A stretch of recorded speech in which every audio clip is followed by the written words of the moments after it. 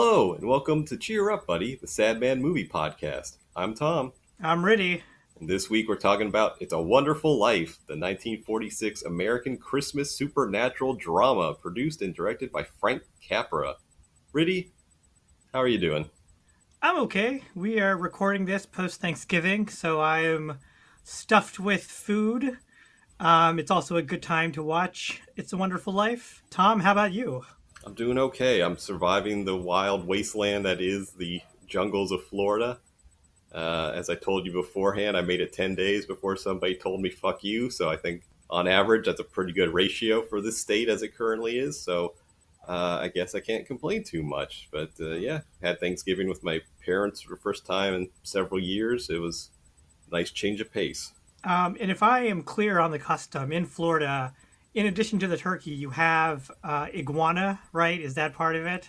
You know, it's funny you say that.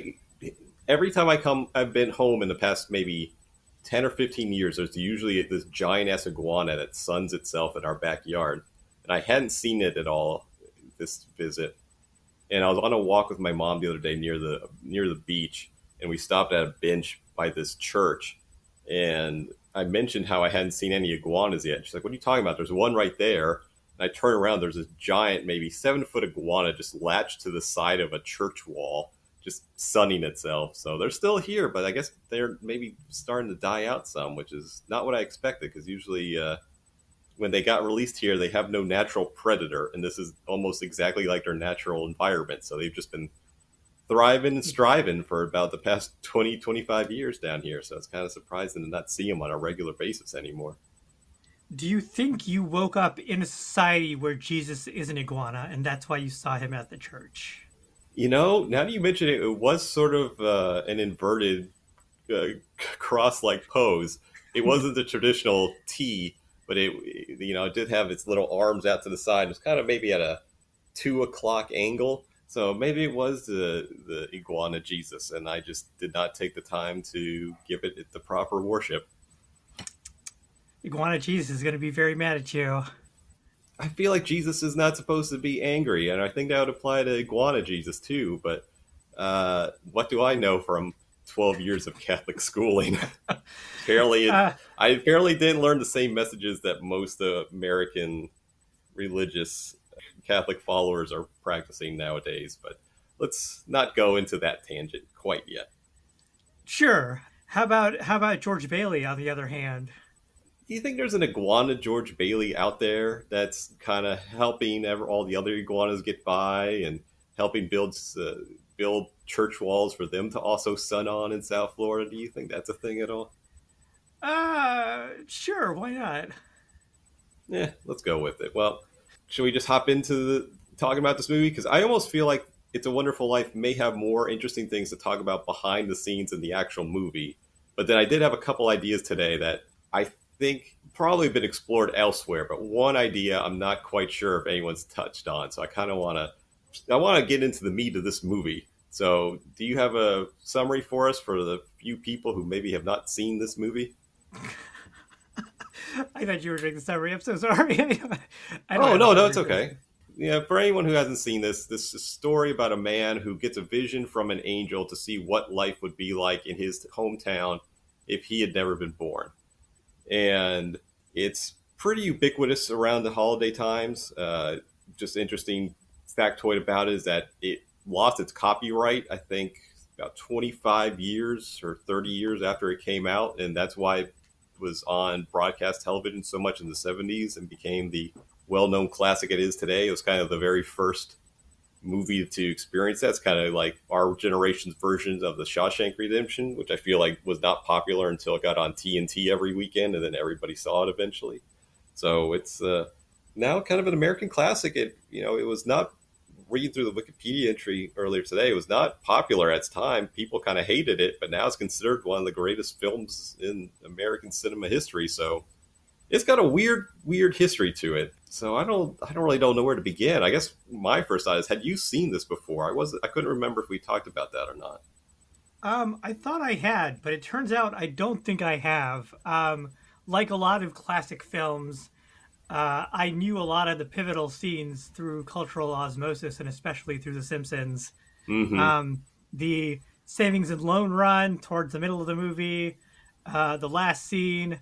All of those came up and have been scenes in classic Simpsons, and so kind of got it through that. But I knew the general plot. I knew the general movie, kind of walking through it, but hadn't watched it, and I definitely hadn't watched it the whole way through. There was a number of surprising things for me in the movie. I think first off, just how old Donna Reed and Jimmy Stewart were, as characters, or not as characters, as actors, versus the characters they played. And so my question was, couldn't they digitally de-age Jimmy Stewart for these pre-college scenes? Didn't they have this technology Did, back in the day? did you look up their ages? Because I was thinking that there's no way Jimmy Stewart must have been in his 30s when he's playing a high school student. But did you look that up at all? I didn't. I didn't get a chance to look it up, but like just looking at them, Donna Reed being 18, didn't seem too likely. No, I mean Jimmy Stewart looked like he was already in his 40s Yeah. throughout this entire movie. It was an interesting take, but at the same time, it's kind of like, well, there's probably a shortage on actors. This is post World War II. Let's just kind of stick within budget and just make Jimmy Stewart the same character from high school to what's a safe estimate? Maybe 40s, maybe 30s, 40s. I don't even know Yeah, how old something like George that. Bailey's supposed to be in this movie in hindsight. Pre-college George Bailey did not look like any pre-college. He could have been teaching the class rather than being in it. I Yeah, had a lot of like stray thoughts, like kind of throughout the movie. I did think people dressed quite nicely. I did, regret the passing of those times when Jimmy Stewart was wearing the very nice tweed overcoat over the tweed jacket, and I guess he also had the vest on, so it was like the full kind of three-piece suit going on. hmm But my favorite thought kind of throughout the movie was, I'm a white man married to Donna Reed, and I have 4 kids and a steady job where people want me, and I have free champagne and a maid, and the whole town fixed my house. My life is shit. it was a little confusing because as I've probably seen this a handful of times, and I realized while watching it earlier today that I don't know if I ever told you. I forget that it happened a lot, but I started a movie appreciation club in high school, and I think this was the first movie I ever showed with that club, and that was the first time I ever saw it. It's one of those movies I think you can see at different levels at different points in your life where when you're a kid you kind of realize, yeah, this guy, he fucked up, he wanted to do all these great things, he had all these huge aspirations, he was going to travel the world and be an architect and do this and do that, and then he just fucked up. I won't fuck up. And now the 4-year-old man, I'm like, oh yeah, this is just life, how it goes. You have all these grand ambitions, and then some rich asshole just keeps trying to fuck you over for years and years. So it's definitely interesting to look at now that I'm probably comparable ages to George Bailey. It's weird because I feel like the character George Bailey is kind of a dick for most of the movie, but everyone's like, Yes, "Oh, yeah. hey George, I love you. You're a great guy." And it's like I get it because he is very. He does actually do the good thing, but he's kind of an asshole through like 70% of this movie.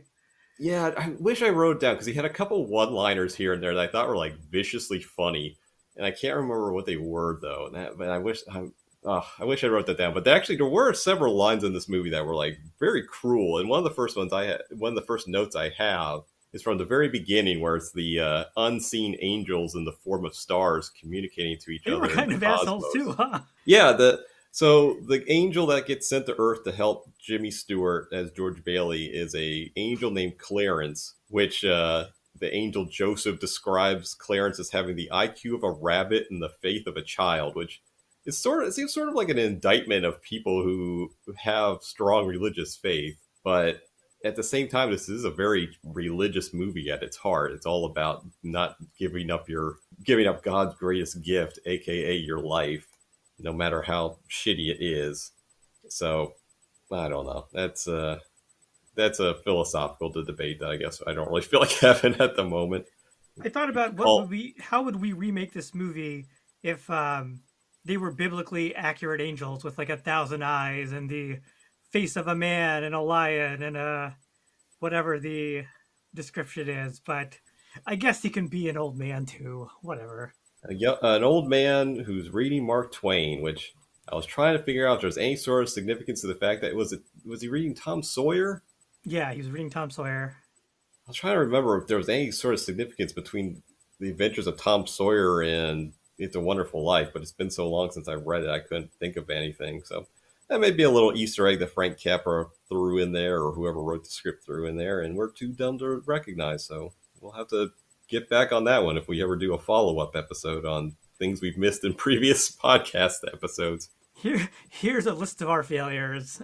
I was going to say there was an image on Blue Sky making the rounds a few weeks ago as we record this, and it had the ages of the characters on Cheers, and I nearly went into some sort of shock.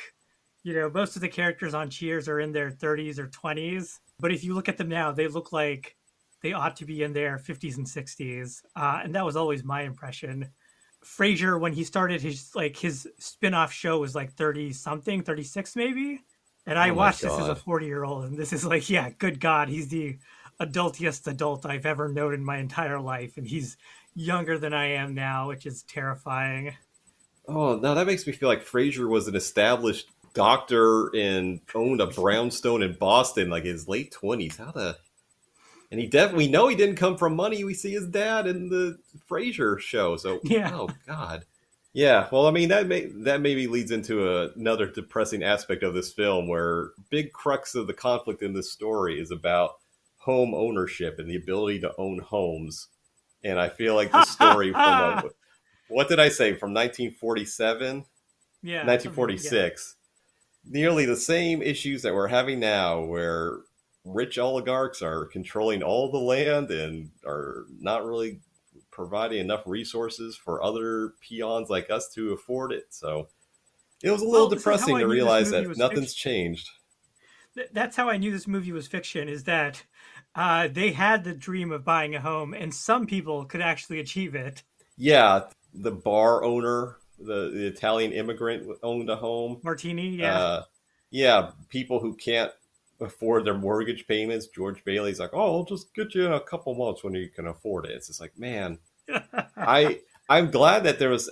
I wish more stuff like that existed, because, you know, I've mentioned it in the past, I used to mediate landlord-tenant disputes, and I was doing that around the financial crisis, and I was getting a lot of people who were getting foreclosed on because they couldn't afford their mortgages, and that was always really, really depressing to deal with. So having to see a movie deal with those topics where actually people were shown leniency and mercy in financial situations was like, oh man, I don't know. I doubt that ever truly existed, but it definitely doesn't exist now.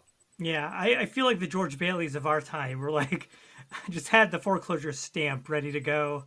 I did like early in the movie that he was like offered the job after his father died, and George Bailey was like, I spit on your high-paying financial job. I'm going to college. And I guess also at that time, like, he had the money for college, whereas like college wasn't taking on, like, you know, decades of debt as well. So I definitely had a Mystery Science Theater backhanded commentary thing going, especially through the first half of the movie. Yeah, I feel like this movie must be the source of a lot of sociological studies about past American financial institutions. I feel like it's just such a weird. I mean, really, the movie is all about how terrible capitalism is at its heart.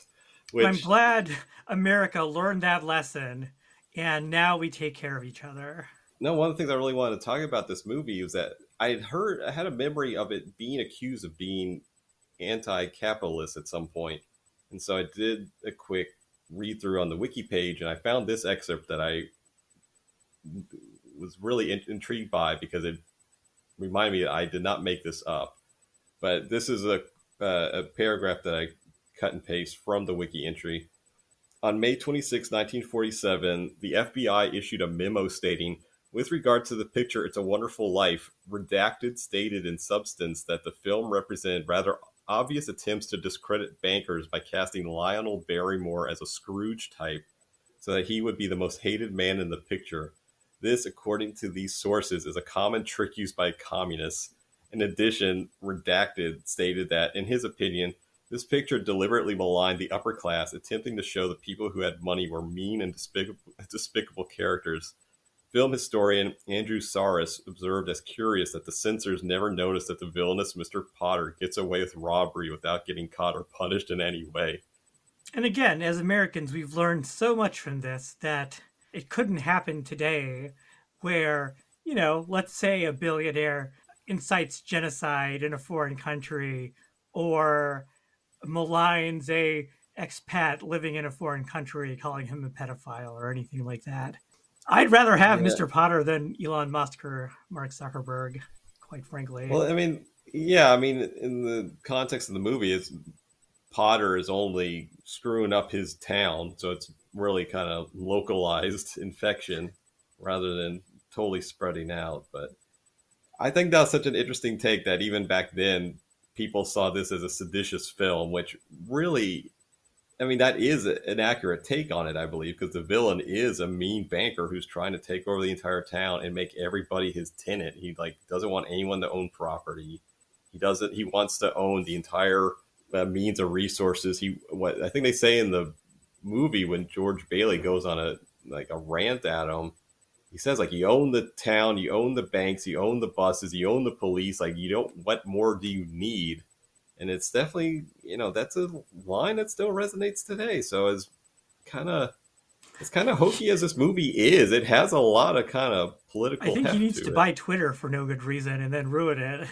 Oh, what would they change it to? It would be Twitter, then X, and then it would just be Pottersville. What would the Potter banker self-indulgently name it after? Club Potter. Oh, you know what? Is that a real thing? That makes me think. I want to jump to the scene where George Bailey's running through town in the version where he never lived, and it's kind of like a small-scale Las Vegas. What did you think of that version of the town? I read, I think in TV Tropes, that there was an extended version of that scene, or that was scripted. There was more in the script where they showed kind of the bad side of it, but I was like, hey, this town seems pretty good. It seems a lot more interesting than Bedford Falls. So I was like pro screwed up town. Yeah, my first reaction when I saw it was this version looks kind of fun. There's nightclubs and people having a good time, but then I was like, oh, I probably would hate this if I was living here. I wouldn't want to be around all these tourists and people making asses of themselves. Well, I was gonna say it's not too far from Florida. Well, fair enough. Yeah, but no, it's this is another thing I wasn't sure. I'm really jumping into all the things I wanted to jump into right off the bat. But sure. I really think this movie, I don't know if I was trying to think of every movie I think that this influenced. I don't think we would have the Back to the Future franchise without It's a Wonderful Life. Sure, that makes sense. Yeah, because it's all about their version. Obviously, is about time travel and changing the effects of things. But this is just the supernatural equivalent of it. But it's kind of like when Marty goes to the future and Biff's casino has taken over the town and stuff like that. I wish I had more time to kind of done it more. They only knew how accurate Back to the Future 2 was going to end up being. Man. Because, Biff is an obvious Donald Trump type. Oh, definitely. Which makes me wonder somehow Donald Trump time traveled, and I don't know what he would have got to manipulate himself for his fortunes, because it wouldn't be a betting book, because I don't think he can read. So I don't know. He had that copy of Mein Kampf on his bedside, according to whoever, Marla Maples or whatever. I don't know. Anyway. There's a lot of, there's a lot of plot details and movie making techniques that were, if not pioneered in this movie, then popularized in this movie, that spread out and had a lot of influence in film.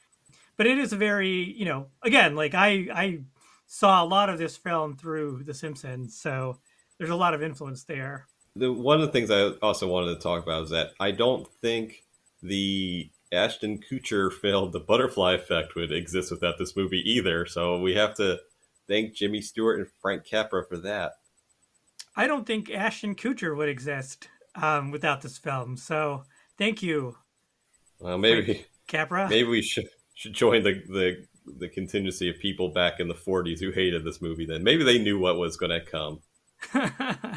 That Ashton Kutcher. Yeah, I'm trying to think of some of the thoughts that I had as well. Uh, as he was running through the town, and especially as the cop was firing at him, I was like, Jimmy Stewart is running like Sasquatch, and still this cop cannot hit the broadside of like this 8 foot tall man running through town. So that was a very much like an Imperial stormtrooper school of marksmanship kind of thing. Yeah, I wrote down in my notes during the cop just starts shooting him because Jimmy Stewart punched him and run away, but like hadn't committed a crime. They just thought he was being a weirdo, which he was. I mean, Yeah. anybody that shows up is like, you know me, we're best friends, and be like, I've never seen you in my life. Like, yeah, they're definitely worth keeping an eye on, like they do in the movie. I don't know if it's necessarily worth like start blasting at them when they run away from you, though. Maybe just let them run off. They're not hurting anybody. They're just acting like a weirdo. Well, I mean, he had no way of knowing this, but Jimmy Stewart did like 70% of this movie. He was an asshole, and the remaining 30%, he was kind of a leering pervert. So I sort of get it. And I did have a couple of notes, like when he's like at Mary's house, like hitting the fence with a stick. I did have a note saying, where'd that go? Hello, Mary. I'm just stalking your house. When she's asking what he's doing, and then he's at the door, and he says like, "I like that dress," and I wanted Donna Reed to say, "George, my eyes are up here." Well, So at least he didn't say it he would is look kind of better on my floor. he is kind of a perv through, especially that first bit of the movie where he hasn't committed to Donna Reed yet or to Mary yet. Well, maybe, yeah. Well, that makes me think we should probably make it take a step back. So, obviously, the sad man of this movie is George Bailey, played by Jimmy Stewart, and we're also, giving him a hard time because he is sort of an asshole through points in this movie, but it's not totally unjustified. So, I'm trying to remember all the things that we see because the movie is very clunky in how it starts, where it's just like, we're going to show you all the important aspects of this one character's life. There was no subtlety to editing at this time in filmmaking. No. So it starts off. Freeze it there, Angel. So it starts off with George saving his younger brother's life after the brother falls in through a frozen pond, which that wouldn't make him an asshole. Then it shows him working child labor at a pharmacy or like a drugstore where it's one of those all-encompassing stores that they had back in like this would have been the early 20th century, I guess. So he's working the counter as an ice cream scooper, but then he's also a runner to deliver drugs, like not as a drug runner, but like medicinal drugs. Oh, he's a drug runner, all right. Yeah. And the pharmacist is drunk because he found out that day his son died in, I guess, the World War One or from the Spanish flu. I wasn't quite sure. It said he died of the flu somewhere. But so this pharmacist's son's died. He's drunk. He accidentally packages up poison instead of the medication that a sick kid in town needs. George sees it. Helpfully labeled poison on the bottle. Yeah, it's super subtle. But George is like, what, maybe 12, 13 maybe? I mean, he's definitely a little kid still. Yeah. And, he goes to try and help his dad, get advice from his dad, because there's a sign in the store that says, Dad knows best. He goes to his dad's office at the family bank that they had started. The dad is getting chewed out by Mr. Potter, the villain of the story, who's the richest man and I think they say he's the richest and meanest man in the county, which mostly redundant, but what am I to say? The dad's getting chewed out by Potter because the dad is being lenient on people's home loans. Young George yells at Potter, old guy villain, saying that his dad's the best guy in town, which, it's always nice, I guess, a kid sticking up for his parent, but at the same time, it's like, kid, you should read the room. This is not a situation like wait outside. You're not going to make anything better. He also forgot why he was there too. It seemed like Yeah, he definitely did. They don't bring up the fact that, hey, Dad, I saw the pharmacist pack poison. What should I do? So he goes back to the pharmacy. The drunk pharmacist gets the phone call that the drugs weren't delivered yet. He sees George, starts beating the shit out of George, and he's like, So "You pack." casual child abuse. Yeah, so child labor, child abuse, good old days. What will happen in 2025 if the world continues falling apart? And the guy eventually realizes what he did and thanks George.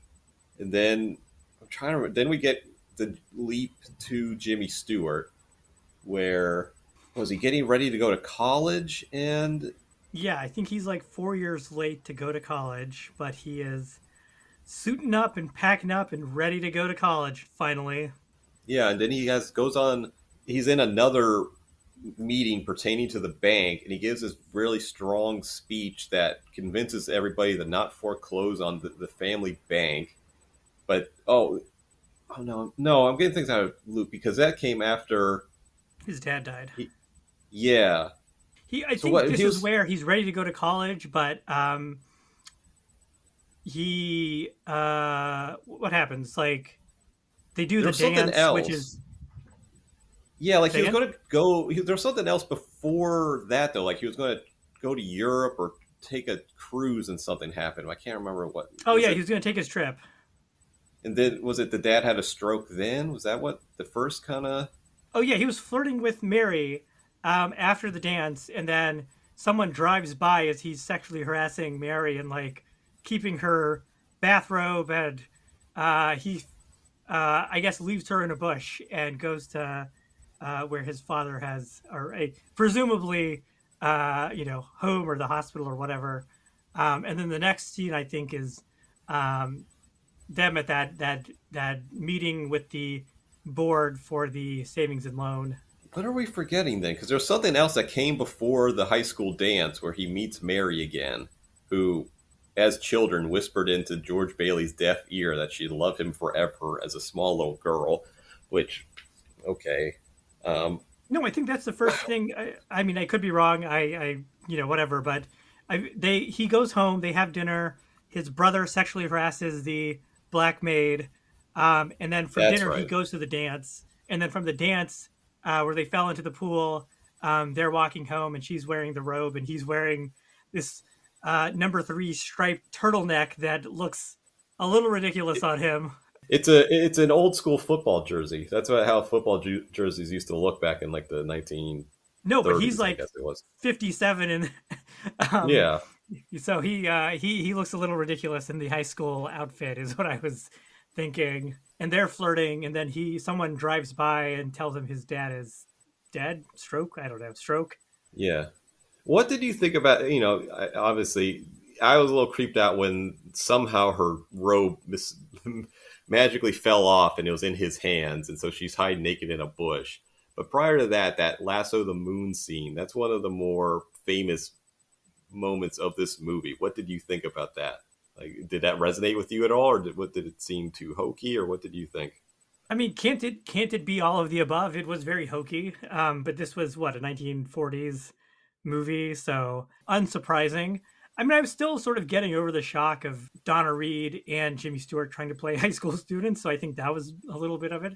It was a sweet scene. It was nice. Like it's a nice little setup for their romance going forward, but it's also, a little difficult knowing where this film is going to look at George Bailey in this situation and be like, Donna Reed loves you, and you've had a high school sweetheart, and you're gonna be upset that this is how your life goes. And it's a little, and he's like, early in the film, he gets that suitcase that his boss at the apothecary or whatever bought for him, and he's like, I'm going to all these places. And then we find out later that really he's just going to Europe. And I just want to say, George, honey, like Europe is not that big a deal. Like, Well, it um, was back then, though. It was I mean, still, I guess sort of, but like, you had to take a uh, boat to get there. That sucks.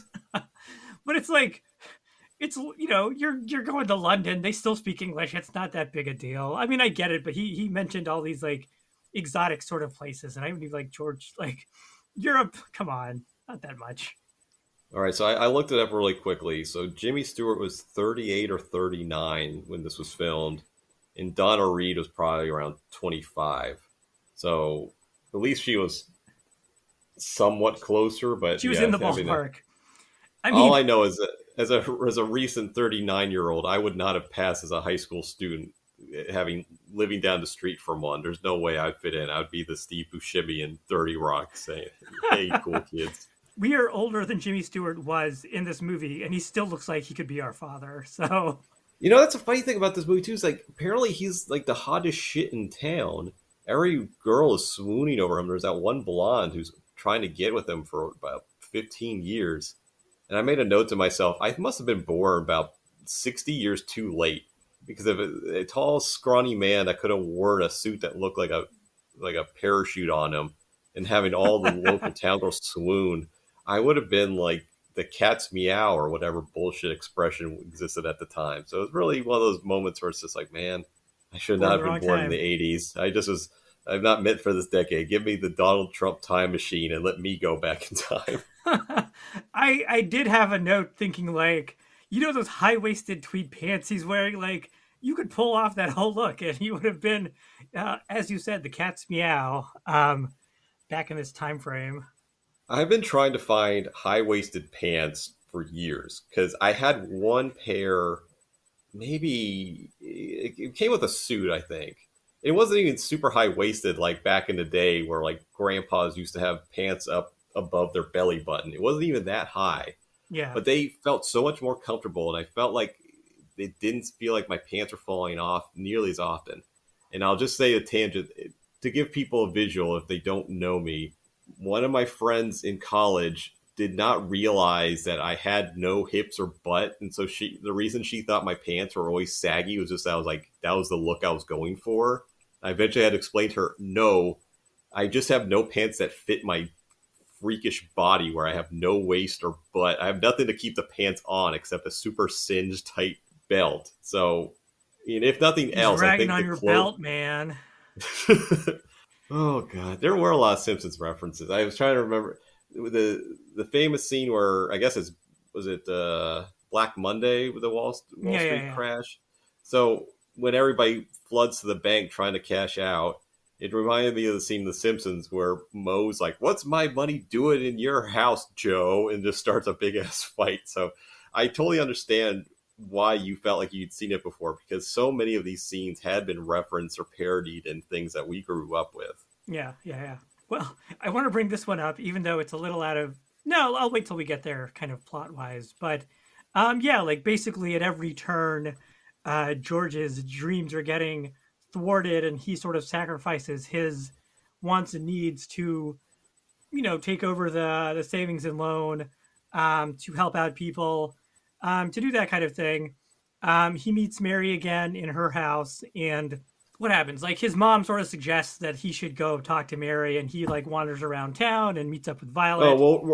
well, I just remembered the crux of that scene is that George's brother is coming back to town, and George is excited because that means he can finally leave and go to Yes, college because his his brother brother is can take married. over the family He's got a business. job lined Yeah, up.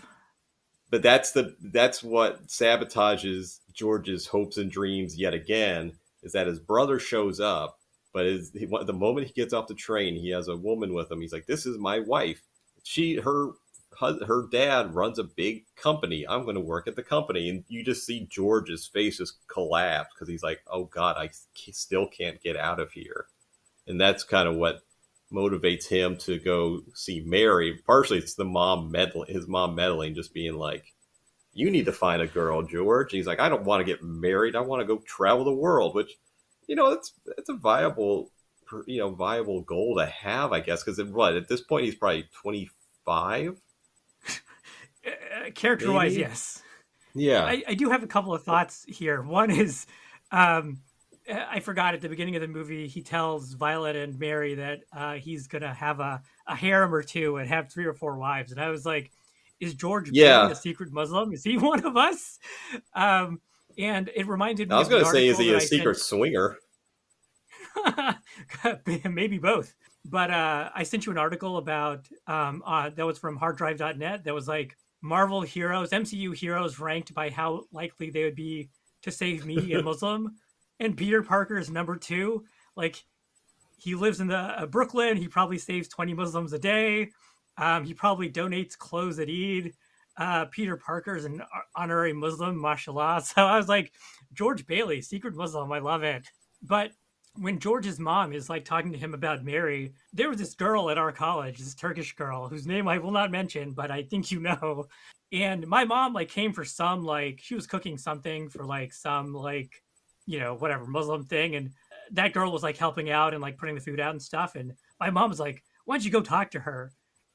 And I was like, Mom, if I could manage that, it would be the coup of the century. Like, if I could figure like how to like trick this girl into dating me, like that would be the greatest heist I've ever planned, essentially. I think I know who you're referring to. I can't remember her name, but I think good, because I'm not going to say it on mic. I think she came into the writing center once when I was working as a writing tutor, and she wanted help with an essay. And she was so attractive, I think I had difficulty talking. I think we're talking about the same person. I think it must be. I think it must be. And I was like, Mom, if I had that figured out, I wouldn't even be in college. Like, yeah, we'd be George Bailey of our hometowns, where everybody's swooning over us, and just we don't want any of it. We just want to go work on an oil field in Venezuela or the Yukon like an idiot. What does the Gap in Rome have that the Gap in New York doesn't have? George Bailey, come on. Well, you see, the European sizes, they're smaller. It makes you feel like a bigger guy. So he shows up, he goes into town, he meets up with Violet back in adulthood. And then he asks Violet out in the weirdest way possible. And Violet's like, no, you leering pervert. I'm not going to walk 10 miles barefoot to go. No, it wasn't even that bad. He's like, let's go walk in the grass and then go up to the waterfall and see it in the moonlight. And it was just like, just a very naturalistic date. It wasn't terrible. I mean, it was really a stupid idea, but it was not. But like Violet's like, it's 10 miles to the stupid thing. Like, I'm not walking all the way there. Are you kidding sure. me? I mean, I figured that. But yeah, I did enjoy the fact that when he sees her, she's super excited to go on and like try and hang out with him that night. Then they're talking in the middle of a roadway, and by the end of it, there's like 50 people just pointing and laughing at him because he wants to go on a night hike. That was my fear, like, through much of college. Like, if I ask someone out and, like, there's going to be, like, a crowd of people just showing up out of nowhere, pointing and laughing at me, so... Well, it made me think about when I was dating early on in my time in Colorado. I feel like several women enjoy the fact that I did not suggest going on hikes as dates, which... I'm sure was very common, which makes sense because why would you want to go to somewhere secluded with someone you don't know from a dating app? Yeah, that's creepy as hell. And also, It's like you're going to get like sweaty and gross and have to like try and have conversation, small talk with someone. Like that's a terrible date idea. So if anyone's listening to this and they need dating advice, just keep it simple. Don't do anything. I may do that a couple dates in if you have a good rapport with somebody, but don't try and go on a hiking date with somebody right off the bat. What are you doing? George Bailey, come on, man. Especially a night hike? That's some psycho shit. Well, he also looked like a leering pervert, sort of on that like highway median or street median. So that was the first time I was like, he kind of looks like a weird perv. So... but you know what? I think he was drunk at that moment too. I think they kind of glossed over that fact. But think about because he had just come from the party for his brother, which was a homecoming, and then turned into a wedding celebration. Yeah, and he's devastated the fact that he's another kind of punch to the gut, telling him that he can't leave yet again. So yeah, he probably is loaded during all those scenes. Now that I think about it. So he does. That maybe explains. I have a note. He goes to Mary's house and like can't get into the gate when he's finally invited in. And I have a note saying George doesn't seem like college material when he's trying to open the gate to Mary's house because he really can't do it. So I will defend him there just because I've experienced gates like that where it's just like, where the hell is this stupid latch? Like sometimes you just don't know where it is. And so they hang out. Mary gets a call from George's friend, Sam Wainwright, who, looks like he's going to make it big. Well, he's also been pitch and woo on Mary. Everybody thinks the two of them are going to get hooked up together because they went to college, I don't know if they went to college together, but they both went to college and then spent time in New York City. So everybody kind of assumed that they were going to get out of town and live their life I somehow. And wonder if the plastic scene from what's that The movie? Graduate. The Graduate. If that came from this, because they're Wainwright sort of is talking to George about making bank on making plastics from soybeans, and George decides that's not how he wants his life to go. They stop talking to Sam on the phone, and they have the grossest makeout scene in maybe all of cinema. George kind of starts gnawing at Mary's face. And I guess I have a note here saying that I guess George never learned to make out because he never went to college. But it was right disturbing, wasn't it? Isn't it, mate?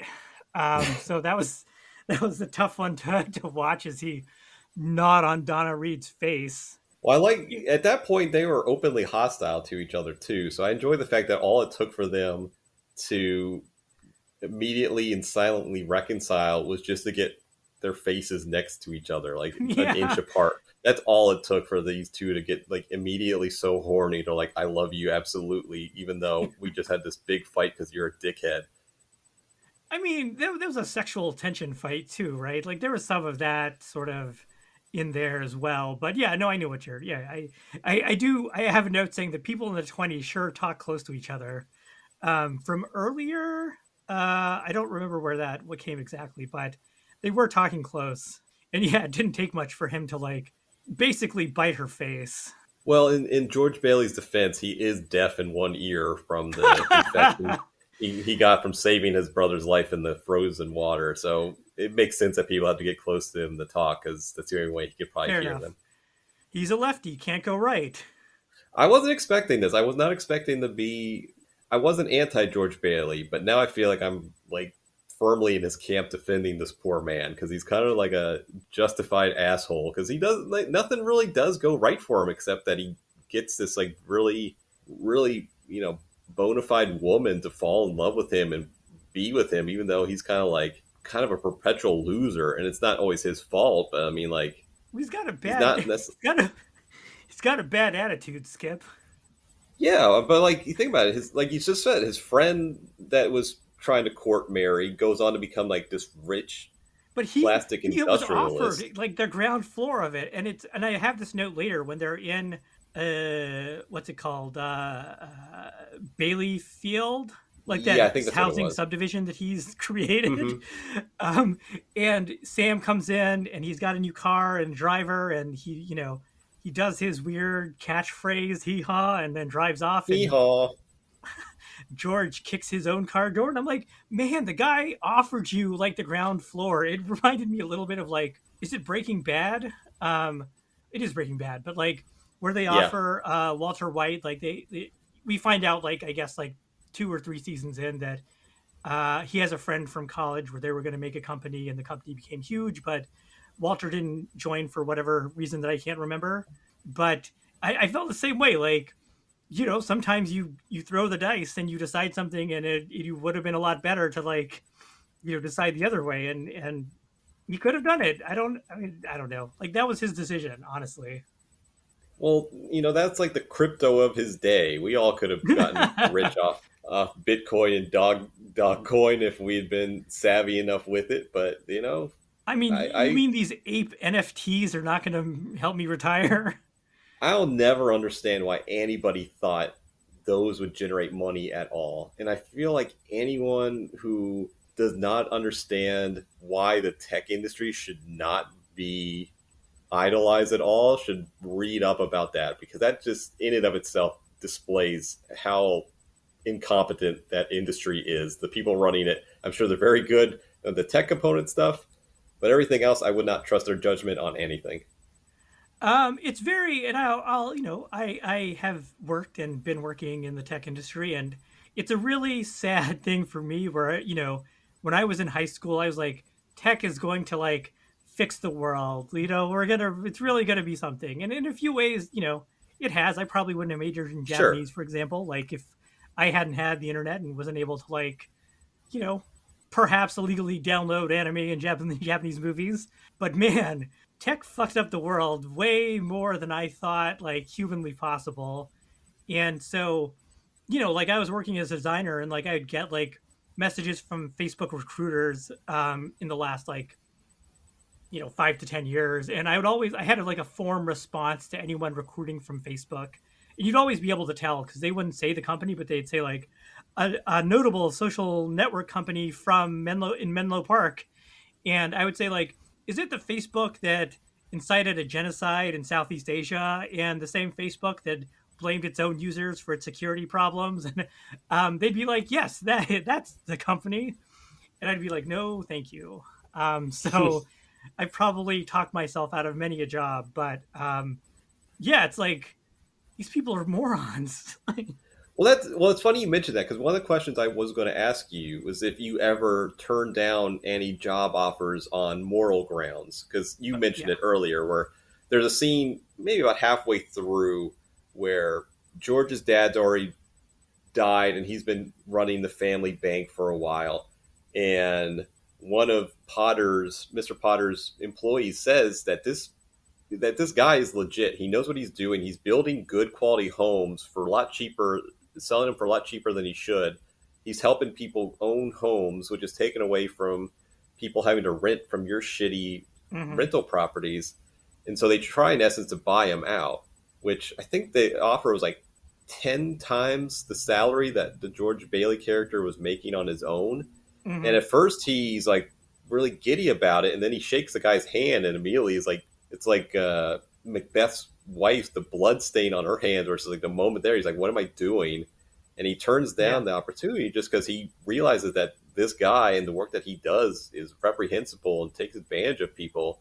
And he rejects the job offer. So I was curious if you'd ever done that. I think it's funny that we got to there without even intentionally trying. So Yeah. uh, How maybe about you? maybe we Have you turned down jobs on moral grounds? two come to mind. I interviewed with a I think they call themselves a law firm, but that's being too generous. It was a law. They specialize in disability law, but it was one of those companies that has like daytime commercials for people who are Ugh. disabled and stuck at home and watching TV. Yeah, I didn't realize that until I got there. But Mm-hmm. their interview was at a giant call center where it was just like maybe 50 rows of. It was a lot. I was going to say 50 by 10. I was going to say, well, Mm-hmm. 500 callers seems a much, which probably was, but like it was vast. Like it was this giant. It was like a former grocery store, I think too. It was in a strip mall, coincidentally in South Florida. Like I was living in Atlanta at the time, but the interview was in South Florida, near where I grew up. So I flew home for the interview. You know, it was in a strip mall, and I think it was a former Publix or a Winn Dixie. I think it was like a former grocery store that they had emptied out and turned into a call center. And I went and I kind of went there not expecting to ever work with them, but I kind of just wanted to see it through because I was in a really frustrating job situation at the time. And so I went and I had like an interview. They took us out to lunch. Oh, there was multiple candidates there too. So it was me and I think two or three other candidates. So they met us in person. Then they took us to lunch, and then we had to have an adversarial hearing, which is not how disability hearings are held on a federal level. Like it's just a judge, uh, it's an administrative judge, a expert, like what the hell were they called? It was like a someone who is an expert in professions and or like job capabilities, so like not a lawyer at all. And then it'd be the claimant, and if they had an attorney, their attorney representing them. But we had to have like this mock hearing, like an actual trial, where one person would have to advocate for why this hypothetical person was disabled, and one person had to argue for why this person was not disabled. And so we had that. And at the end of the day, they're doing like one on ones with everybody. And the guy was like, if blah, blah, blah, if we make you a job offer, and then he stops, he's like, well, I'm just going to be honest with you. We're going to offer you the job. And so I was like, oh, okay. But I was like, it was really soured on me, just the way that they treated it. Like Mm-hmm. a lot of disability, like they had a reputation of taking on pretty much anybody who called them, and then a week before a hearing they would review the medical records and then decide whether the case was viable or not. And if it wasn't, they would just drop people immediately and not really give them any recourse and just kind of like fuck them over as far as even having a chance of filing for disability. So I really Mm-hmm. didn't like that.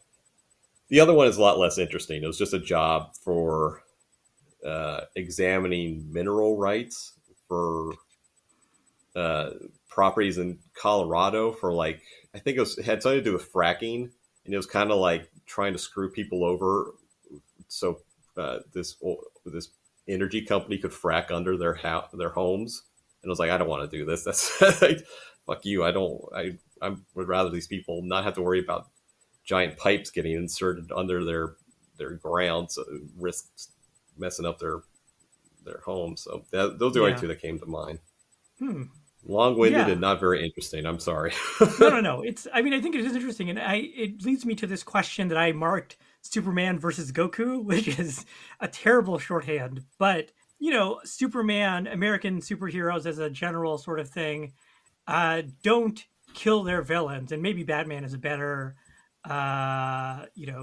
example of this. But if Batman just killed the Joker, how many lives would have been saved versus someone like Goku who does not tries not to kill his villains, but if it comes, worst comes to worst, there he's killed villains before, um, and they've come back any number of ways. But sometimes you have to run the business such that it makes money so you can keep doing the business. And I know that this is a very, I feel like I felt kind of icky writing it as a kind of anti-capitalist, but sometimes if you are like you can't run the business as a charity sometimes, and this is what's stopping George Bailey a little bit. And I wondered if you would like thought about it, or like if he had just charged a little more money to the people he's helping build homes, then he could loan money to the next person more easily, and like he could keep it going. He wouldn't have to worry about this like Black Friday or Black Monday situation he finds himself in as we get to this point in the movie, or things like that.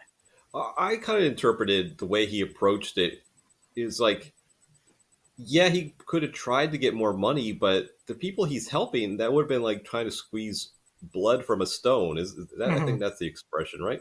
Where it's just Yeah. like these people have limited resources. He was helping them out to the best of their capabilities, and he was giving them the benefit of the doubt. Like he was letting people borrow money with no set time frame for Yeah. reimbursement. And I mean, like realistically, yeah, it was a terrible business model.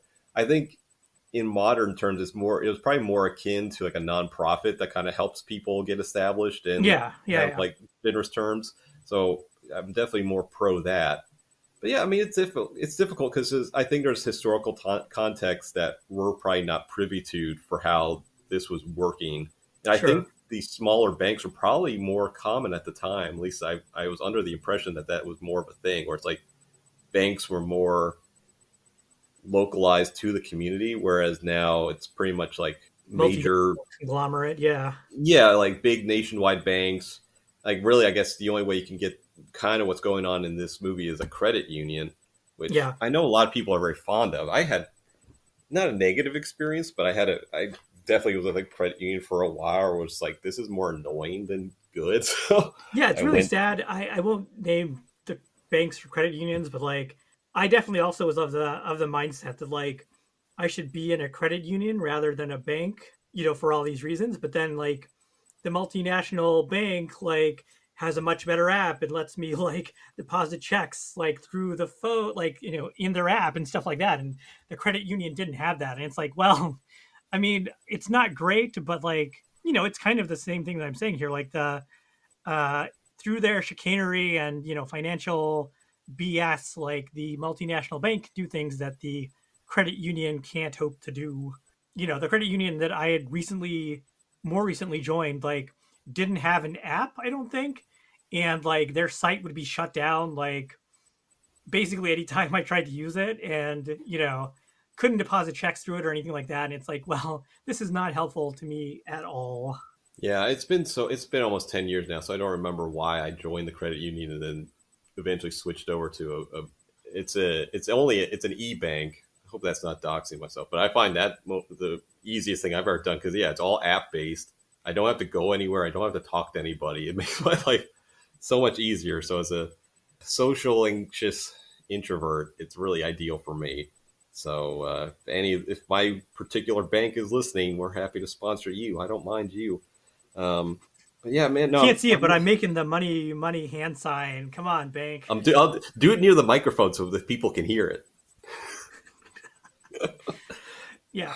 I'm looking through my notes, and a lot of the questions I had are like, these are two kind of like heavy or sad questions to ask. So it's kind of like I mean, you can. maybe Like, this isn't we have we ever shied away from the heavier, sad questions? no, that's true. That's true. It's like, and I guess this really is a sad movie. I mean, it seems I don't when I think of it, I don't necessarily think of it as being too heavy, but Yeah. realistically, it is. I mean, it takes a while to get there, but the famous part it's all about whether this guy's going to kill himself or not. Which is, I was trying to remember. I don't think this is the first suicide we've had. Oh no, or was it? I was trying to remember if this was the first suicide movie we've covered so far. I mean, we did cover the Suicide Squad, so no, we You hadn't. mean we're some kind of Suicide Squad podcast? I'm just checking. I'm trying to check our list, and maybe we can edit out the me going into my podcast app to like see our thing here. Let's see: Life Aquatic, The Exorcist, Haunted Mansion. Haunted Mansion kind of had it. The kid almost killed himself in a way. Yeah, yeah. What We Do in the Shadows, Lost in Translation, World's End, 8.5 to this point. No, I think people had mentioned it, and maybe the Haunted Mansion came closest, but I don't think we've had anyone get up to the bridge before Frank Costanza's lawyer could stop them. Is that Frank Costanza's lawyer? No.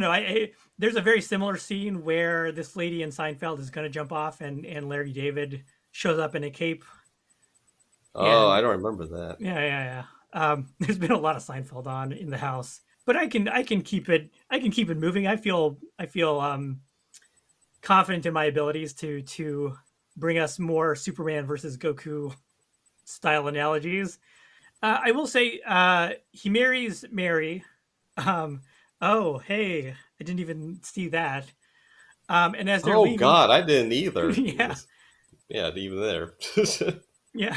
Well, there's an insight for all of you. And they're leaving for their honeymoon, and it's the Black Monday situation. And my note is, what kind of tool marries Donna Reed and then goes back to the savings and loan? And loan has 6 ends because that's how I was feeling as he did it. He goes back. There's a crow, his uncle's crow in the savings and loans. I'm pretty sure present day federal regulations disallow that, but I guess back in the day. And then people want their money back, as in that famous Simpsons scene. And George Bailey's like, can't you understand what's happening here? Potter's trying to buy the whole town. And in today's climate, I feel like the bank customers, I guess, would be like, hell no, we don't understand and we don't care. But he uses, I think, his wedding money to like pay everyone back, keep Potter from buying the savings and loan. And then he goes back to Mary, who's done up the abandoned house that she had her eye on way back when they were college students. My note for that was George Bailey walks in and says, "You sure keep an awful house, Mary." So, but they have a nice little married life, and I think the next scene is one of my favorite in the movie. Evidently, they give a loan to an Italian family with the name. The father's name is Giuseppe Martini, which seems like a slur. But he says, "I own my own house," and he is the most minority. Don't you remember our friend Jack Rum and Coke? It wouldn't be Jack; it'd be Mario Rum and Coke, or like 8.5. The other two most Italian names, Guido and Mario, and then there wasn't a Luigi in it too. Ah, yes, the good old Mario Spaghetti. But my note was, this Italian guy is the most minority in this movie. Well, I think that was probably more meaningful at the time than we recognized. Because I think back then, like, Italians were probably still really kind of like. And he brings the goat into the car and stuff. And definitely there was like this sense of like this is the most ethnic person we can find. Yeah, and I think that may be one of the scenes I was kind of talking about where there's historical context that we're maybe missing out on. Because I think I definitely saw this is actually, and I will say, like, I looked at this movie through sort of a racial American lens, and so that leads to a lot of like, I'm George Bailey and I married Donna Reed and my life sucks kind of like philosophy of it. And there definitely was like, his brother sexually harassing the black maid was not cool by today's standards for No. sure. But this movie, I think, does try to be inclusive in that there are actually black people in it, which is not always the case. And then this Italian family here, even if they're sort of played up for laughs, like I do think it does try to be in sort of inclusive, and there is like a sense of you threw out the word communist like sort of off mic, but I do think there's like a brotherhood of man thing sort of going in the film. So yeah, I think you're totally right, and I think that is like that's what kept me from like completely snarking on the movie was that like there was this undercurrent of a George Bailey being an asshole, but actually like also sort of being a good person, and then also that being an inclusive vision rather than I'm a good person for the white waspy people that live in this town. Yeah, exactly. I was really hoping. Was really eager to hear your perspective on it because of that. Because I mean, it's definitely. I can't remove myself from being, someone who arguably kind of looks like George Bailey. I'm definitely going to be coming from it from a perspective different from yours. So I was really curious to see how it would kind of hit with you in regards to that. So that's very interesting to hear because that's kind of how I was interpreting it, but I wasn't sure if that was like how Yeah, it would be I mean that's how seen. I Like, again removed from the time how I saw it, but there was like a kind of an accent on it when they set up the martinis in a nice little house and things like that. And I think one of the subsequent scenes, or I know one of the subsequent scenes after, I don't know if it was right after it, but that job offer that Potter makes to George Bailey after Potter figures out that Bailey giving these people homes is taking away from his, slum empire essentially. yeah. And Potter says you're like playing nursemaid to these garlic eaters, which I think is a slur at this Oh, that's time. But gotta be. yeah, and I'm like, how is that a slur? Garlic is great, and like these Yeah. waspy like people are eating mush, and then that led to me writing donuts. I told you, no ethnic food. Yeah, I had a note about some of that scenes where I forget if it was around that scene specifically.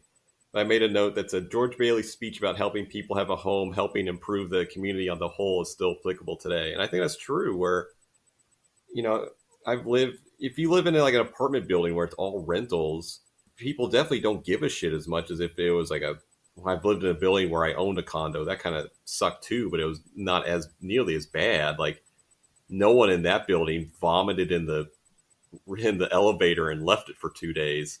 So there is some value for like communal improvement via home ownership, but I don't think people have entirely glossed over that fact today. But I think that's something that is sort of lost on the fact that so many of our generation have to rent that it Yeah, does sort of kind of create this feeling of separation or disinterest. It's like, well, why would I care? I don't own this. I may have to leave in a couple months if my landlord goes asshole mode. So like, yeah, I think that's an aspect of the housing crisis that is sort of getting missed out on, and that there is, and maybe that does kind of fall back into the political situation of the world too, where people don't feel invested in their communities, so they don't fight for them as much. And maybe the ones, the really adamant political people are the ones who I wonder how I wonder how much home ownership factors into political allegiances right now. Like I wonder if people who are, but then that's a chicken and the egg type scenario. No, I was gonna say I'm gonna stop there because I'm gonna fall into like a political science podcast if I keep going, and I'm not educated or smart enough at the moment to have that conversation.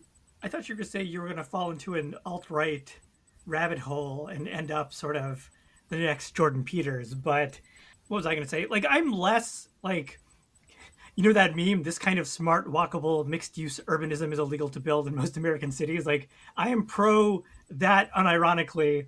I do think like there's value into living like in an apartment building, but I do think people should own should be able to own their property if that's what they want to do. Mm-hmm. And the real difference is like building equity versus like continuing to pay, Potter the rent every month and not owning anything. And I totally get that. And that's like a very strong subtext to this movie. Like this, or maybe even sort of the main theme, other than George Bailey's kind of direct sort of your life is actually wonderful kind of thing. But yeah, like I do think, and so that sort of kind of got me on this thought process of brotherhood of man to, for lack of a better term.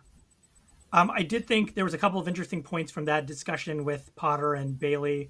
One is there's a very sort of like American superhero trope going on where he gets offered everything that would like fix his life. And I'm really thinking of Spider-Man here, and I can't think of any like specific comic book arcs or stories, but I'm sure it's happened like 1,000 times where Peter Parker gets the offer that, you can go back to your life totally normal. You can date Mary Jane, you can do whatever, but you wouldn't be Spider-Man anymore. And, kind of everything falls apart. And Peter Parker decides not to take that offer, even though it sucks being Spider-Man. And so George Bailey has that moment where he's like, that temptation of Christ, or like Buddha has this thing where he's, tempted by, Buddhist demons of hell and temptation and things like that, and avoids that as well. So like, it's I'm sure Joseph Campbell talks about it. And so George Bailey has that moment with Potter, and as you said, he turns it down. Potter mentions that he's 28, and I have a note saying if George Bailey is 28 when he's talking to Potter, I'm 67. Oh God, yeah. And then finally Potter's job offer, he's like, okay, talk about it to your wife. And I just really thought it's interesting that it's to your wife versus with your wife. Oh, sure. And yeah, tell your wife you're taking the job or not taking the job. And I'm like, I don't know if that would fly today. And then Mary gets it. They have like 2 children at this time, and then they have 2 more. And I just have a note saying they're called condoms, George Bailey. I wasn't sure if I didn't get the religious. Well, I got the religious aspect of it, like in a general sense, but I couldn't tell if they were Catholic or not. But I think that's a safe assumption. Come on, man. Yeah, I think given, especially the background, it is. And so they, I guess, probably we're not using condoms. But it's, man, if you can't pay for your 2 kids already, maybe a little bit of family planning here would go a long way. I mean, what are you going to do, though? Are you going to risk putting on a rubber just so it kind of, or do you just want the full pleasure, man? I mean, it's worth the risk. Don't listen to me, anybody. I was trying to like bring this, we've been a little bit horny in the last few episodes, and I was trying to like keep it from there. But yeah, no. Well, I can take a U-turn to something. You're bringing up the superhero aspect. There was 2 comic MCU things I wanted to kind of touch on that this movie made me think of. First off, do you think this is the first famous multiverse movie? I brought that up too. This is the first multiverse crisis is what I have. And second, jumping to the end. So for anyone who hasn't seen it, the movie ends. George... So what makes him on the verge of committing suicide is that his uncle misplaces $8,000, and a bank inspector has come to evaluate the solvency of the bank, and now they have no money. And so George is going to kill himself because the bank's going to go under, and he's most likely going to get charged with a criminal financial whatever. So that's why he's on the precipice of killing himself. And the movie ends with all the people that he'd helped out over the course of the movie coming together and giving him the money that they need to keep him out of jail, keep the bank going. So that made me wonder, was this the origin of the Avengers Endgame portal scene? Where every superhero comes through? Everyone comes back and shows up at the last minute to help you defeat the enemy. I mean, if you're asking me honestly, like probably not. I think it's just it's exciting when the whole town kind of comes out at the light. So I think it's more like a dramatic, like this is how it's going to have to be to make the drama work, sort of thing. If you're asking me seriously, if you're asking me unseriously, I'm pretty sure I saw Black Panther in It's a Wonderful Life, putting down some money as people He walk put by. down some Wakanda dollars, and he's like, Yeah. "You're going to need to convert these."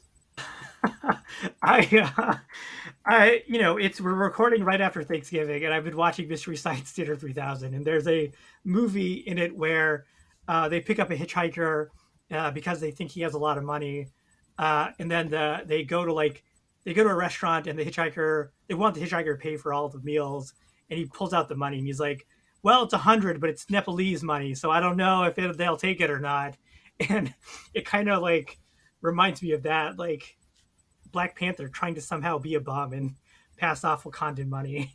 Let's see. But I feel like there's a sense of drama from that, and there's another sort of connection that is very similar. I don't know if you noticed, but the cops, I think the cop and the taxi cab driver are named Bert and Ernie, and I wondered Hmm. if Bert and Ernie, the ones that I know and love from Sesame Street, are named after them. According to Wikipedia, no. It's just a No, weird yeah, and coincidence. I'm looking at a more important wiki, the Muppet Wiki, which also says no. Does that have a fun name, or is it just the Muppet Wiki? It's just the Muppet Wiki, Ah, damn it. but it has a very disturbing looking Muppet turkey as part of the logo right now. So Man, I should have. I wish I was more organized because there's things here I need to talk about. yeah, So, in start the with- alternate world, yeah, Mary is an old maid spinster working at the library. mhm. I hated that. I hated the fact that because he never existed, she never met any other man. Like, obviously, men were interested in her. She looks exactly the same in this universe, so I don't understand why she would Are you necessarily. are you saying she should have married one of us? I'm not going to say that. Just because of I know my significant other has started listening recently, so I don't want to say that. I don't want to say that Mary Bailey should marry me. But at the same time, she is a librarian, so I mean, I can't say that doesn't do it for me. Well, she was like a real like firecracker, like as like a I guess that's what they would say at this time. I don't know that for a fact. I really wish there were some Mr. Burns slang I could pull out right now, but I'm trying to remember the ways my grandmother would have described her. Maybe she had pep, she had moxie. Moxie, I yeah. mean, yeah, but I mean, she was a college educated woman at the time. That's pretty rare, I would Yeah, and think. she had a smart mouth, and so it's. I feel like she, you know, And she maybe she didn't restored get. an entire mansion on her own. I mean, that house Yeah, they moved in was a destroy. Like it was a shithole, and she turned it into an actual house. And she made that painting about George lassoing the moon from yeah, she was talented. the pitching woo scene. So like, she had a lot going on for her, and she fell in love with this kind of dopey, good-hearted guy. But I mean, she had options, so it's kind of sad that in this alternate universe, because George Bailey never existed, she never loved anybody. So it's kind of like that's kind of a disservice to her. I mean, I Yeah, get it exactly. from a I agree. storytelling point of view, but at the same time, it's like, come on, Well, speaking of guys, like this Simpsons isn't scenes, realistic. obviously that one scene, which I think it took off too far from this movie to be like a 1-to-1 sort of parody, but where Homer finds out like his guardian angel has to appear as Colonel Clink, and they see what life would be like for. Oh, I think it was the one with Mindy at the power plant, but they Yes. see what their lives would have been like if Marge and Homer never got married, and Hmm. Marge is president, and Homer and Mindy have a mansion or playing tennis together. Like, I guess in the late 40s, like women's choices were be married or be the spinster librarian, but it does seem like a disservice to her character to have her be the spinster librarian. Like that was one step away from being the cat lady living in that dilapidated house without any renovation. Yeah, definitely. I'm so glad you mentioned. It was killing me trying to remember which Simpsons episode did the what life would have been like alternative, and I couldn't remember for sure. But you're exactly right; it is the Mindy episode. So I'm that's sure they go to that that's well multiple times, but that's the one that came to mind. that's the one I was thinking of. So thank you for saving me having to go through If I can tell the Simpsons listenership episodes. in Atlanta, Tom and I and one of our mutual friends went to Simpsons trivia, and even though those were 4 people teams and we were only 3 people, we came in second place. Oh, I forgot that. I was thinking you were going to say we got our ass beat because more often than not, when I went to that Simpsons trivia, I couldn't even hold my own with some of those people. It was very disheartening. But we, I think, friends of the show, Zach, three of us together made the dream team, even though we were one person short. No, you're right. I think that's the only time I ever got any house cash playing the Simpsons trivia there. Yeah, what else did we want to talk about Well, here?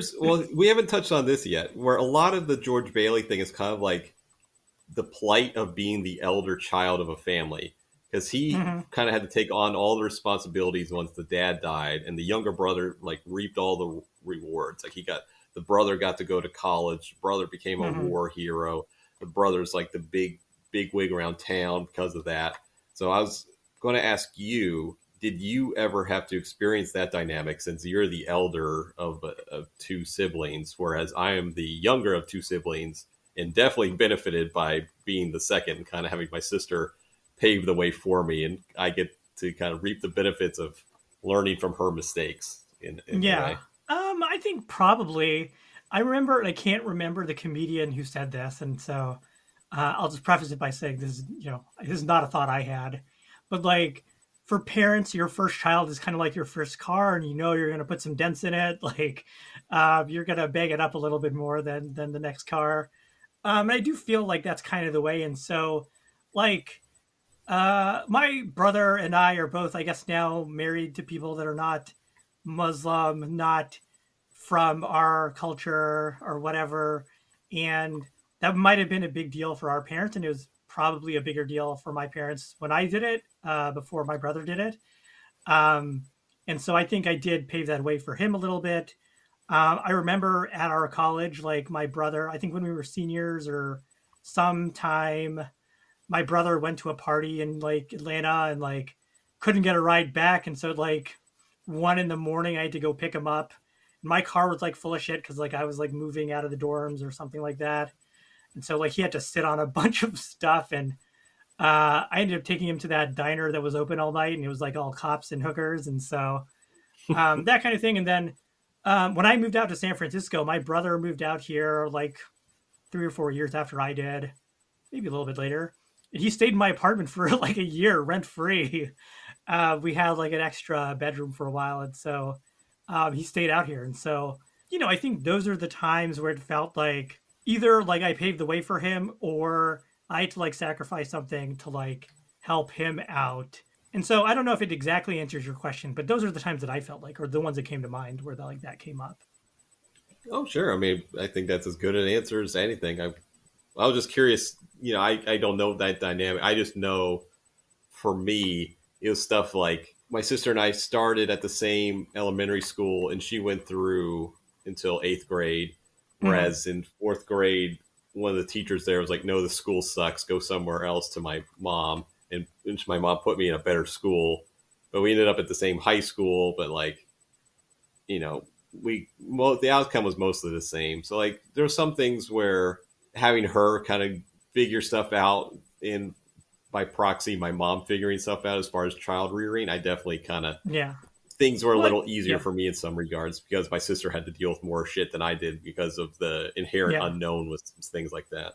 Yeah, I think that's what that comedian was saying is that like as a parent now I'm seeing it from, not that I have a kid, but as an older man now, sort of seeing it from the parent side where like, friends of ours are having kids, individual friends of mine are having kids, and they're like, we don't know what to do. There's now this like being in our house that like we don't understand in the slightest. And it's like, I had one friend who recently had a kid and he's like, I understand the dog better than I understand this new child that is in our home.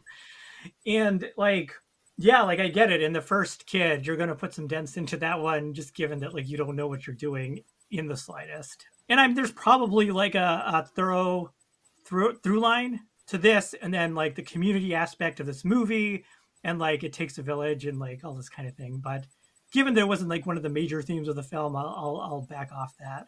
Sure.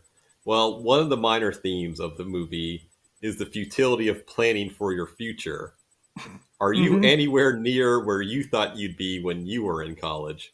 because I am not. No, absolutely not. Yeah, I am not. I thought I'd.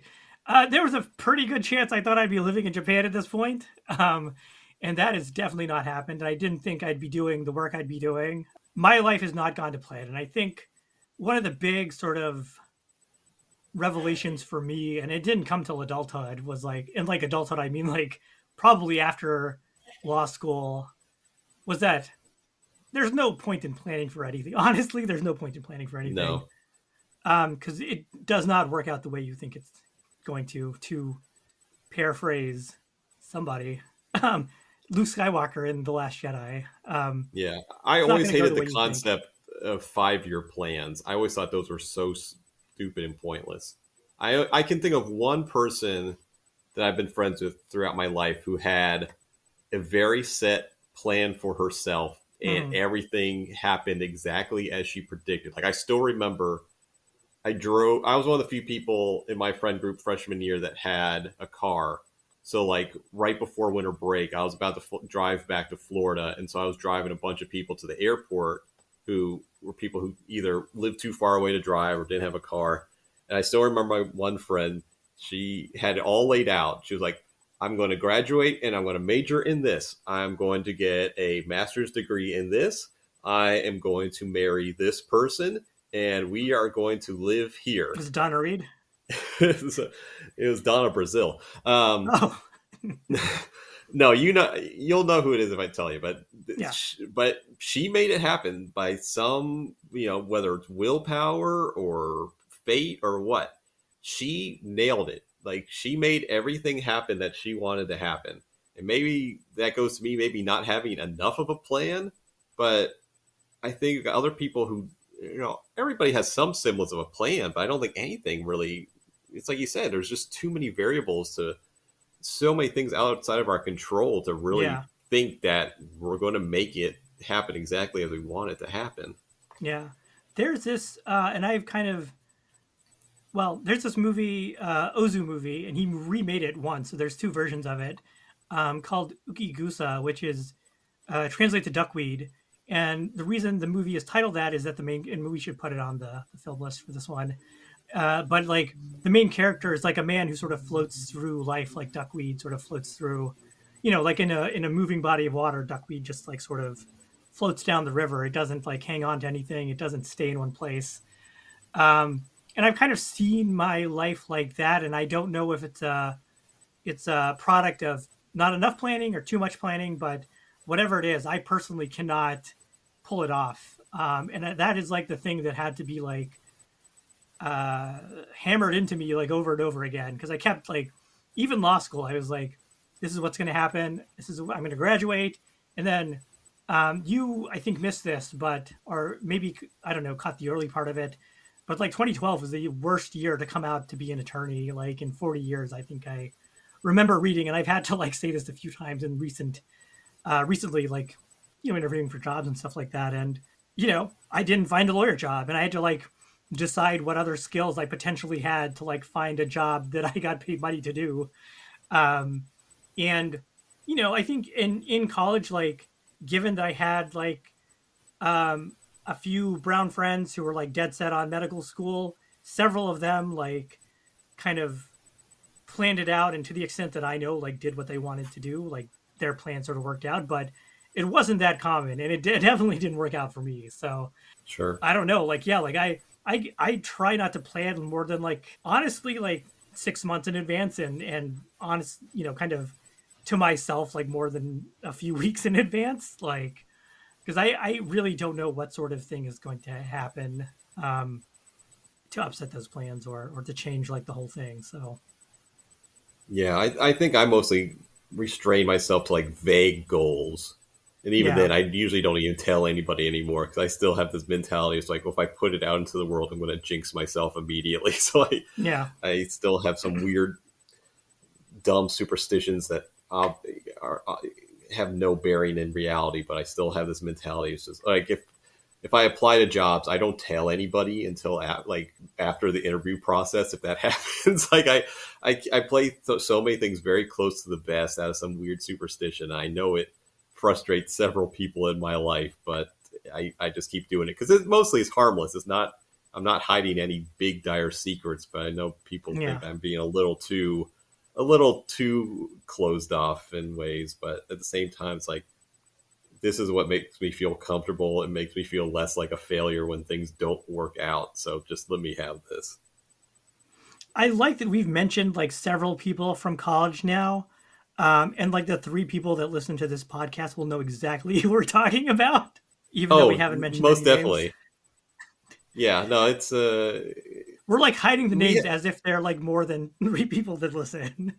well, we're still living on the belief that eventually people we don't know will listen, which may be Yeah. happening based on some of the numbers I'm seeing, but I don't Oh, know for nice. sure. Um, so I yeah, should log into Acast and see what the numbers look like. I guess if that's where they're from, but less depressing question. Mhm. So we didn't talk about the high school dance scene too much, but at one point during the course of a Charleston dance contest, and not Charleston the city, it's the Charleston the dance. The floor opens up and reveals the pool underneath, and everybody falls in. So my question to you is, what would the modern equivalent of the Charleston contest be? And I couldn't really think up modern dances. I wrote twerking, the Dougie, some other youthful bullshit. So I was wondering if you had any idea of what the high school reunion dance contest would be in modern times. Well, I mean, this is a problem because my note for this is this in brackets dance contest how white people passed the time in the 1920s question mark. So that's like a and I did have another note that I wanted to bring up here. Like this movie did seem like a what if PG Woodhouse's Bertie Wooster was less charming, um, especially in this early part. I know, right? I don't know. Like, I feel like so I've been watching a lot of like Cheers and um, recently watched a lot of 30 Rock.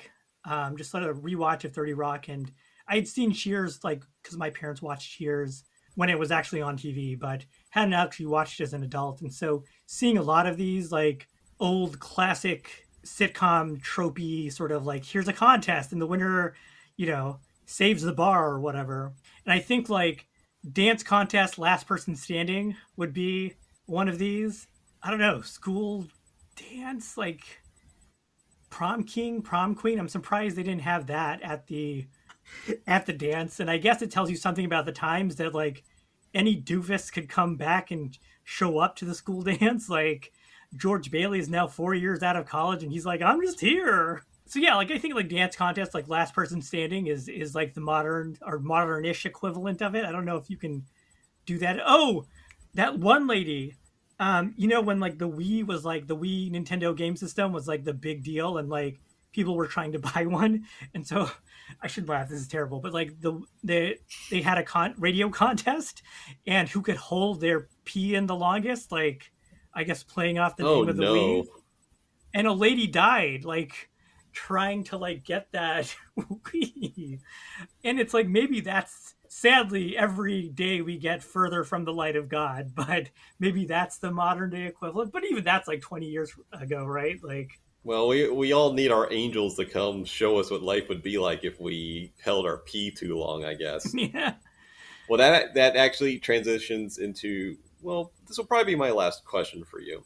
Hmm. So the little rule in this movie is every time a bell rings, an angel gets its wings. Hmm. What would be your modern equivalent? The thing I came up with was every time an unsilenced phone makes a noise in a movie theater, an ancestor gets tortured in hell. Yeah. A demon graduates to the next level.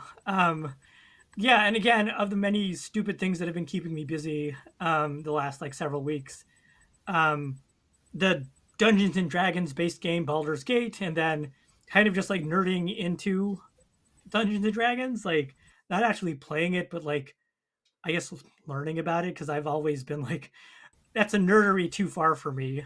And so I do think like whatever it is, like it's like a demon from Dungeons and Dragons, like graduating to the next level of demonhood. But that's a good one, especially in a movie theater or something like that. Um, I was trying to think of something like chime based or yeah. some sort of noise equivalent of what a bell. I mean, because how often do you hear an actual bell anymore. It's all going to be some sort of digital noise. So that was kind of I was trying to think of like a text message notification or any general phone notification, something like that. I was thinking, I mean, it's probably the same thing, but I was thinking the like Windows error message sound. Oh, the blue screen of death. Not even the screen of death, but when it's like, here's an error message, like the little dialogue box, and then makes that like the don't kind of noise. Yeah, exactly. Yeah, that one's pretty annoying. And so I can only think that that's probably one of them. Other than that, I can't tell. Like maybe someone's voice on like TV, like every time you hear Gilbert Godfrey on TV now, like some old person, the oldest person, the Guinness Book of Records oldest person on Earth dies. Well, it's a good thing Godfrey's dead. Maybe that's why people are living longer. Is he dead? Yeah, he died a couple years ago. I know his career is dead. But Ching, going for the jugular. Yeah, take that, Godfrey. Every time Jenny McCarthy is on TV, the oldest person on Earth dies. Yeah, Godfrey died in 2022. Oh. Too bad, I guess. I mean, I feel, not to get off on a huge tangent here, but his career essentially died when he made a joke about the Fukushima disaster. And on the one hand, as someone who loves Japan, like, I sort of get it. But on the other hand, like, his whole job is to make jokes. And so I don't really... doesn't really make sense to, like, cancel him for making... I mean, I don't know. This is my alt-right rant, I guess. I don't know. Yeah, we'll have to get Daniel Tosh on the show. Yeah. Andrew Tate is out on bail, right? We could get him. But yeah, like, I sort of feel bad for him. Okay. And that's what I want to talk to you about. But yeah, like I kind of feel bad for him. Whatever. I was going to say that I had started because we do doc review, and so I listen to podcasts during it, and I've run out of like the complete guide to everything essentially, and started listening to Behind the Bastards. Have you listened to this podcast? A few times. I have a friend who's a big fan of the show, so he'll kind of sift through the interesting ones, and if one's really particularly good, he'll send them to me or tell me to listen. But otherwise, I don't listen religiously. Yeah. I started listening to it, and the first one that I picked up, there's this guy that sounds just like me, and not like me, like I sound like in my own head, like me that I sound like when I have to listen and edit one of these episodes, like this nasally college nerd voice. And granted, he's like a lot better at podcasting than I am, but I was like, for a brief moment, I was like, holy shit, did I just put on our podcast and I'm listening to me now? But that was my only like whatever takeaway from that was like that, and the fact I listened to all their Andrew Tate episodes, and he sounds like not a great human being, which I knew, but I didn't know the depth of it until I listened to those. So you think if Andrew Tate was on a bridge debating whether to jump in and kill himself or not, and an angel came down, the angel would probably push him? Yeah, go ahead, it's fine. Good job bringing it back around. Every time Andrew Tate mentions how to make money is a way, an angel, a demon gets its wings. Yes. I think that does it. I have one thing, but I don't really want to bring it up at this point. It's not really interesting enough to swing back around for. I'm trying to see if there's anything else that I also had in this movie. Pulled everything. I didn't like that the black piano player in Pottersville was like one of the indications that the town's morals had like completely fallen apart. Oh, sure. Jazz music and people enjoy themselves. That was the worst thing that you could have back then. Oh, I did. I guess, we talked about Violet, his like Veronica, Betty. I don't know which one Archie ends up with, but like the blonde as opposed to the brunette he ends up with. Right, exactly. And I didn't understand this from the movie, but in alternate Pottersville, or Pottersville, I guess. It's not the alternate of Pottersville. It is Pottersville. She's supposed to be a prostitute? I was wondering if that's what they were getting at, but I couldn't tell necessarily. But that makes sense that they would have to kind of code it. Yeah, it totally makes sense that they would code it. But I didn't pick up on that from the thing, and neither Wikipedia or TV Tropes mentioned it. And I was like, oh, that makes a lot more sense. And it's a little... there's a line at the very beginning when they're little kids and George is working Yeah, at the drugstore and young Veronica comes in and young Mary is there yeah, and they're both little girls. They're maybe like what 7 or 8 or something, and the Veronica character says, "I like him," and Mary says, "You like every boy," and she says, "What's wrong with that?" That yeah, seems a lot more ominous now with the alternate reality sex yeah. worker future. That's. I wonder if But it kind of sucks I that wonder if that's that like a like, hint. yeah, Violet can't date a bunch of guys. That's fine. Like if you're, I mean, I hate the phrase ethically non-monogamous or whatever, but like if that's what you want to do, like do it. That's fine. But also like the only thing keeping her from prostitution was George Bailey. Same thing as you mentioned with, Mary. The movie really did short shrift with the women characters, unfortunately. Yeah, but what else is new with these movies that we watch? Yeah, true.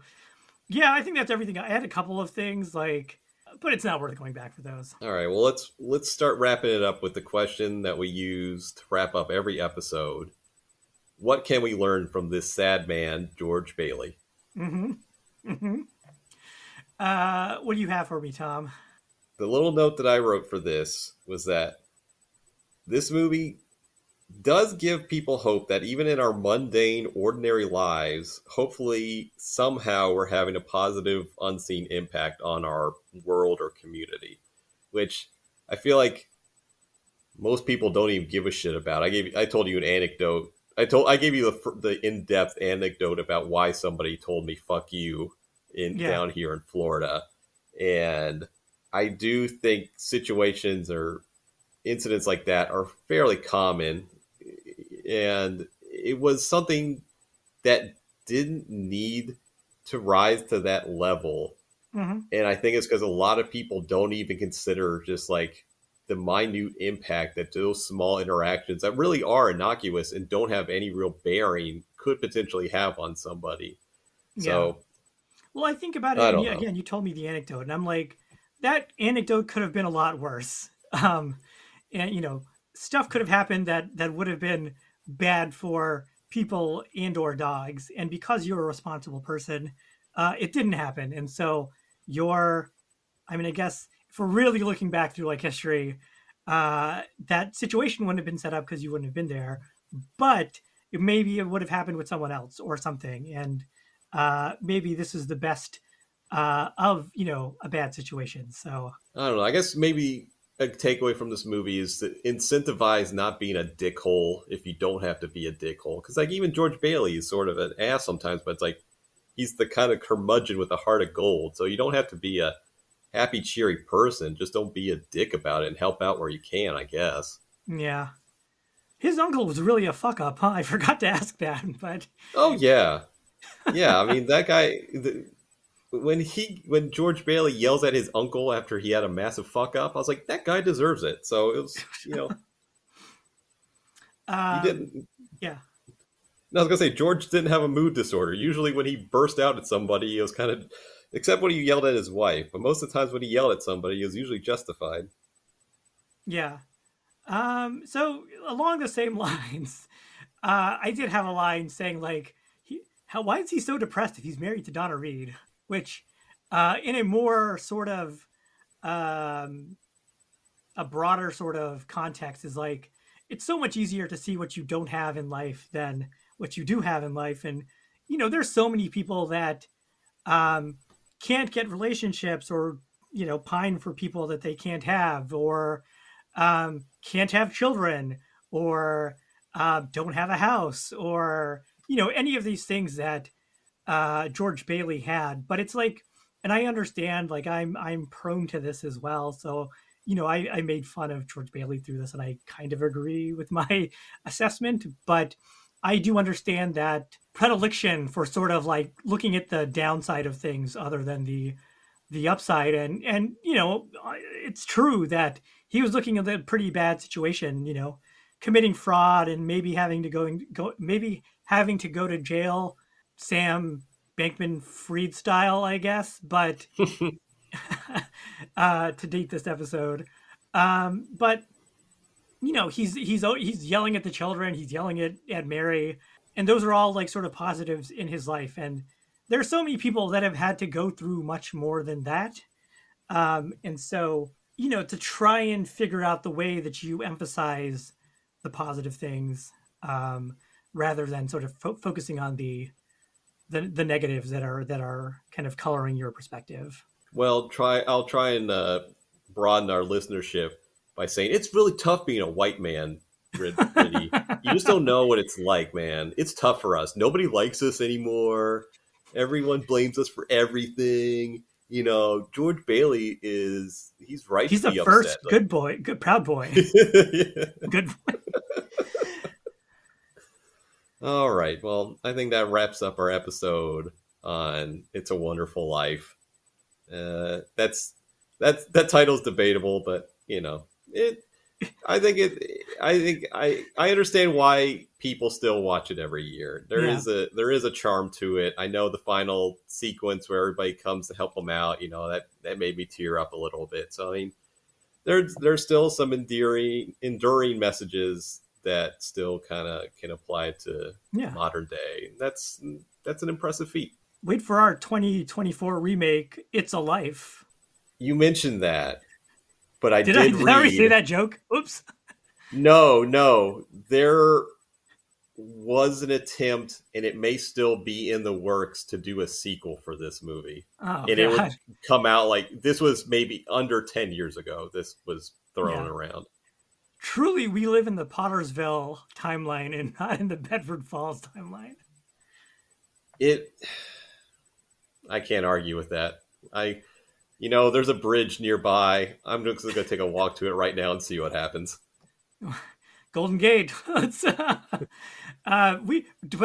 don't jump off that bridge until we bring you the next December movies, which I think is going to be a little more positive than this one. So we'll see you next week, listenership. Yeah, do all the action stuff. Like, listen, subscribe, tell your friends. Yeah, do the podcast stuff. Whatever. It's a wonder. Tell your friends. It's a wonderful podcast, whether you listen or not. Bye.